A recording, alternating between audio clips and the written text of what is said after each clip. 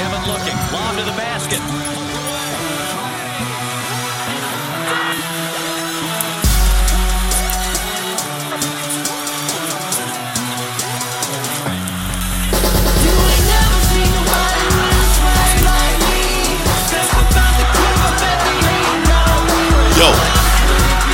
Yo,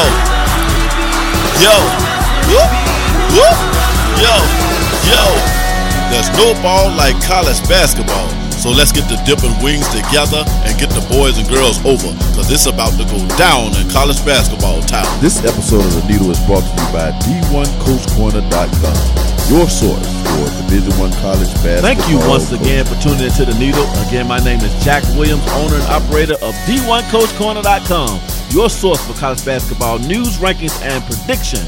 D1 Coach Corner is the number one source for college basketball preseason predictions and college basketball coach evaluations.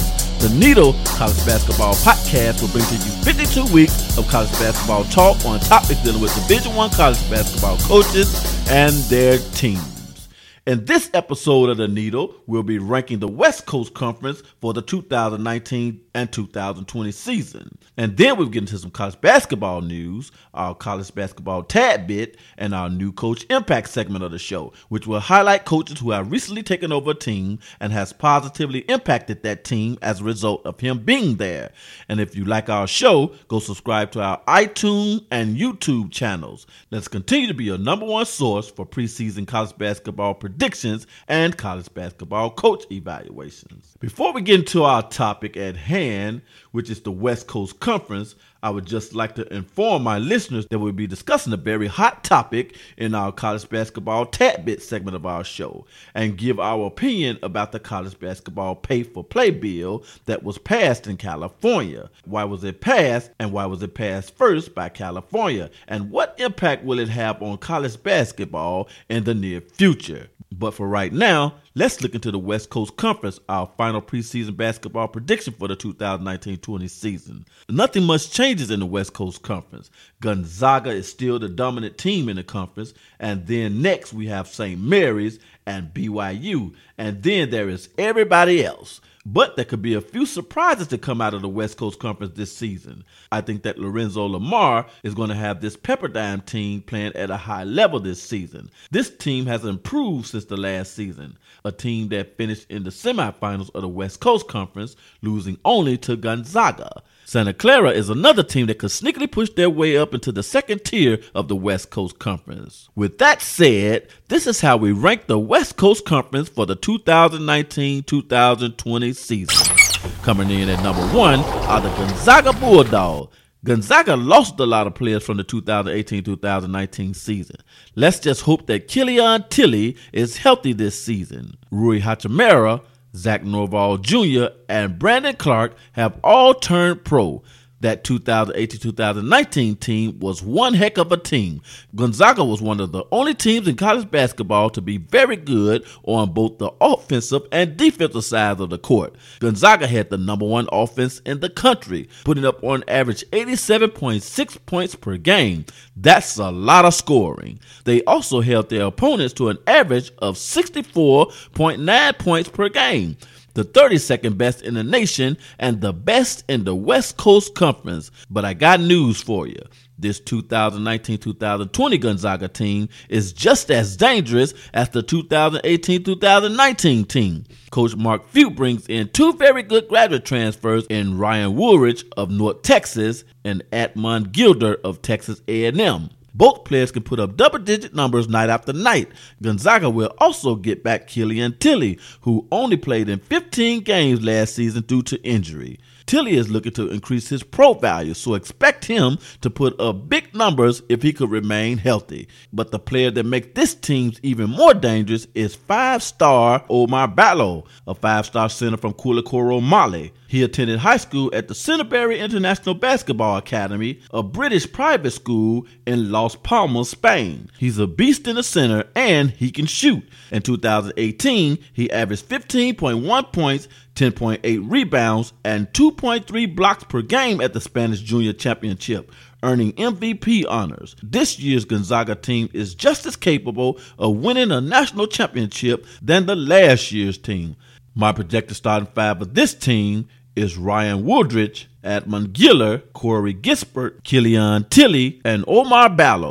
Coming in at number 2 are the St. Mary Gales. St. Mary's has several players returning from a team that earned a trip to the 2019 NCAA tournament. St. Mary's will get much needed help in the rebound category with the addition of Aaron Menzies, who averaged 11.3 points and 8.9 rebounds per game. However, one problem remains for this team, and that's depth at the point guard position. St. Mary's was one of the worst ball-moving teams in the nation last season. This team ranked dead last in the West Coast Conference and only 346th in the nation in assists per game last season. Expect St. Mary's to get back to the NCAA tournament, but don't expect them to get past the second round. My projected starting five for this team is Jordan Ford, Tommy Kuz, Tanner Krebs, Malik Fitz, and Aaron Menzies.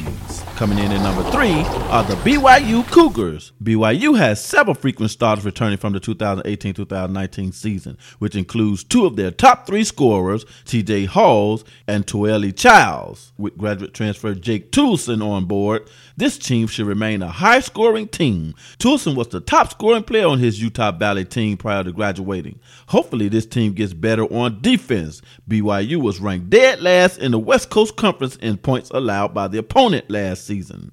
My projected starting five for this team is TJ Halls, Jake Toulson, Zach Selyals, Connor Harding, and Yoeli Childs. Coming in at number 4 are the Pepperdine Waves. This will be a very sneaky Pepperdine team this coming season. This is the same Pepperdine team that finished in the semifinals of the West Coast Conference Tournament. If Cameron Edwards stays healthy, this team could do a lot of damage next season. The only problem with this team, however, is that they are very small. Because of a lack of size, expect this team to continue having problems rebounding and defending the rim. But with the additions of Oregon's transfer Keith Smith and JUCO transfer Skylar Chavez, expect scoring to remain very high with this team. My projected starting five for this team is Kobe Ross, Jade Smith, Kelser Edwards, Cameron Edwards, and Victor Ohaya Obioha. Coming in at number 5 are the Santa Clara Broncos. Santa Clara finished the 2018-2019 season tied for 5th place with Loyola Marymount.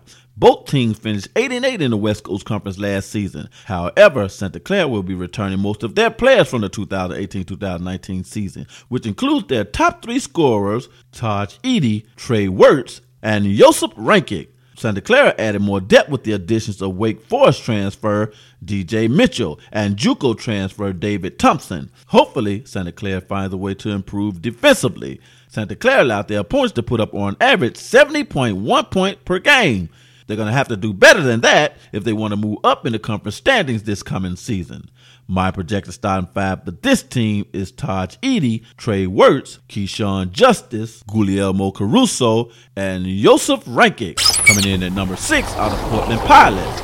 This Portland team could be a very dangerous team to play this season. Coach Porter is going into his 4th season without a win season and is desperately looking to turn things around. So expect this team to play with a sense of desperation. With the addition of JUCO point guard Quincy Farabee, this team should improve greatly in the assist category. Farabee averaged 7.6 assists per game in his final season at Southwest Community College. With more size added and an improved bench, expect this team to improve in all categories.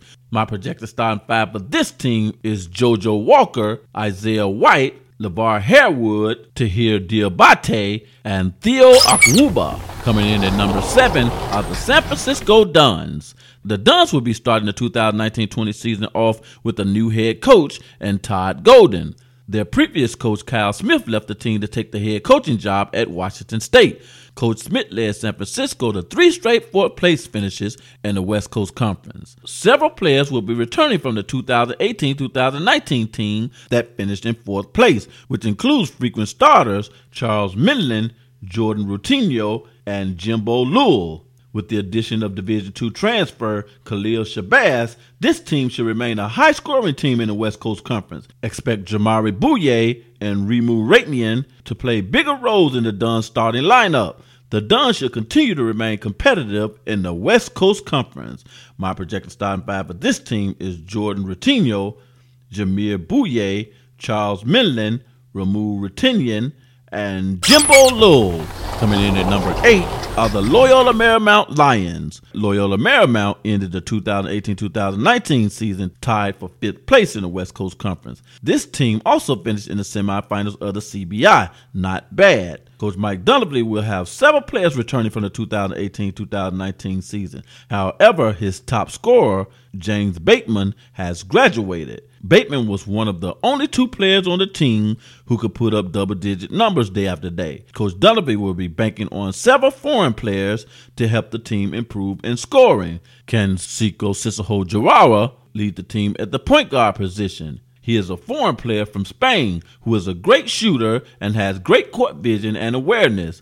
Dortch averaged 15.2 points per game in his final season at Kaskaskia Community College. My projected starting 5 for this team is Seiko Cicero Jawara, Joe Quintana, Damian Douglas, Eli Scott, and Matthias Markuson.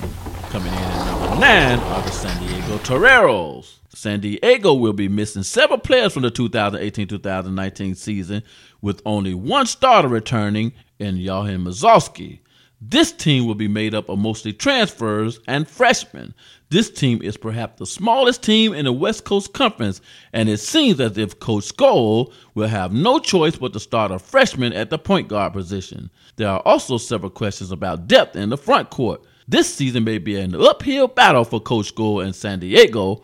My projected starting 5 for this team is Marion Humphrey, Braun Hartfield, James John Marie, Jared Rodriguez, and Johan Mazowski. And finally, at number 10 are the Pacific Tigers. Fortunately, Pacific will be returning 2 frequent starters from the 2018-2019 season in Jaleel Tripp and Jeremiah Bailey. Tripp was the 3rd best point producer on the team in 2018-2019. Expect this team to be defensively sound due to the fact that this team has added JUCO transfers who are very good defensively.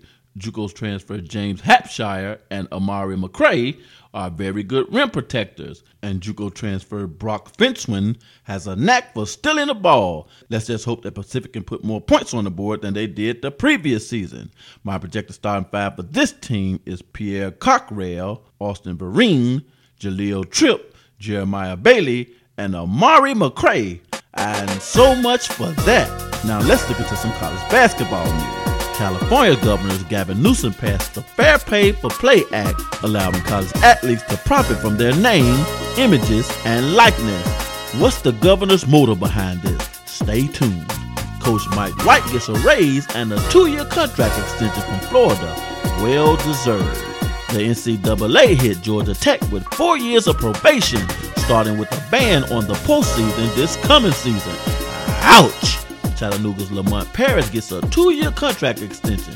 Chattanooga hasn't had a winning season in his 2 years as head coach. What a blessing.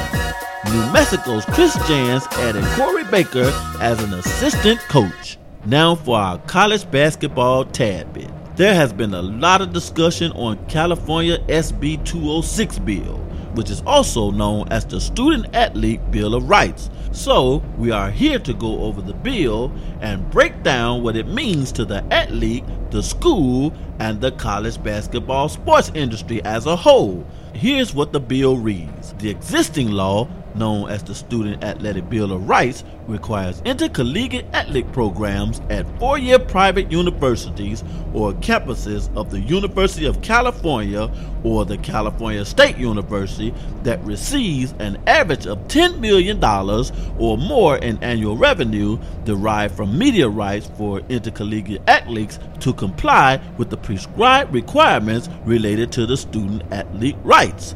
So this law only applies to major universities or colleges who receive an average annual revenue of $10 million from media rights. It does not apply to JUCO or small colleges that receive little revenue from sports media. This bill will prohibit California post-secondary education institutes, except community college, and every athlete association, conference, or other group or organization with authority over intercollegiate athletes. Now, this is important, from providing a prospective intercollegiate student athlete with compensation in relation to the athlete's name, image or likeness, or preventing a student participating in intercollegiate athletics from earning compensation as a result of using the student's name, image, or likeness, or obtaining professional representation related to the student's participation in intercollegiate activities. Now, in the music business, companies are not allowed to take an artist's publishing, but they can buy up to 100% of the artist's publishing if he agrees to it. But in this case, schools will not even be allowed to compensate or buy back a player's media rights. It is illegal in the state of California. The bill also would prohibit an athletic association, conference, or other group or organization with authority over intercollegiate athletics from preventing a post-secondary education institute other than a community college from participating in intercollegiate athletics as a result of the compensation of a student athlete for the use of the student's name, image, or likeness. Now, this is important. The bill would require professional representation obtained by student athletes to be from persons licensed by the state of California. What does that mean? Therefore, students who participate in sports in the state of California who wants to hire an agent to represent him or her must hire someone who is licensed in the state of California. In other words, make sure you don't take your taxes out of the state of California. The bill would specify that athletic agents shall comply, that's the key word, shall comply with federal law in their relations with student athletes. The bill would prohibit the revocation of a student scholarship as a result of earning compensation or obtain legal representation as authorized under this provision. The bill would prohibit a student athlete from entering into a contract providing compensation to the athlete for use of the athlete's name, image, or likeness if a provision of the contract is in a conflict with the provision of the athlete's team contract. The bill would prohibit a team contract from preventing a student athlete from using the athlete's name, image, likeness for a commercial purpose who the athlete is not engaged in official team activities as specified. This provision would become operative on January 1st, 2023. So, why did it take a governor to pass such a bill? What does he get out of it? Well, let me explain. There are many universities in the state of California, probably more than any state in the country besides Texas. Now that there have been new rules put in place to allow student athletes, in particular basketball, to go directly to the pros from high school, several five-star athletes are going to skip college and opt for either the G League or the NBA or overseas instead because all these other options are paying good money. So, who the hell wants to go to college to get a degree for a so-called good job when they can come straight out of high school as a grown man or woman and begin to make money immediately? Now, I'm all for the student athletes making money, but not for the same reason that Governor Gavin Newsom and friends are. You see, for them, if great high school basketball and football players skip college for the pros, it's going to have a very negative effect on the college game. In return, will have a very negative effect on college attendance. Let's be real. Many students choose their colleges based on how good their athletic sports programs are. College attendance is already falling across the country, and if we see a decline in college sports, in particular basketball and football, because ain't nobody watching all the rest of this stuff, probably baseball, we are going to see a great decline in college attendance, which will directly affect a large voting bloc of Gavin Newsom and his friends in California. Therefore, they need this bill. And now for our new coach impact. In this segment of the show, we will be discussing coaches who have been head coach of a Division I basketball team for no more than 5 years and who are on the upward trend towards taking that team to another level. This week's new coach impact highlights Lorenzo Romar of Pepperdine University. Coach Romar is known as one of the top recruits in the country. In his first season at Pepperdine, Coach Ramar's team finished in the semifinals of the West Coast Conference. Under Coach Ramar, this Pepperdine team is a dangerous team to play in 2019-2020. And that concludes our show for this week. Join us next week at the same time and channel for new episodes. We'll be happy to take on your questions and comments on our Twitter for our next episode. Our Twitter handle is at D1CoachCorner. That is at D1CoachCorner. See you next week.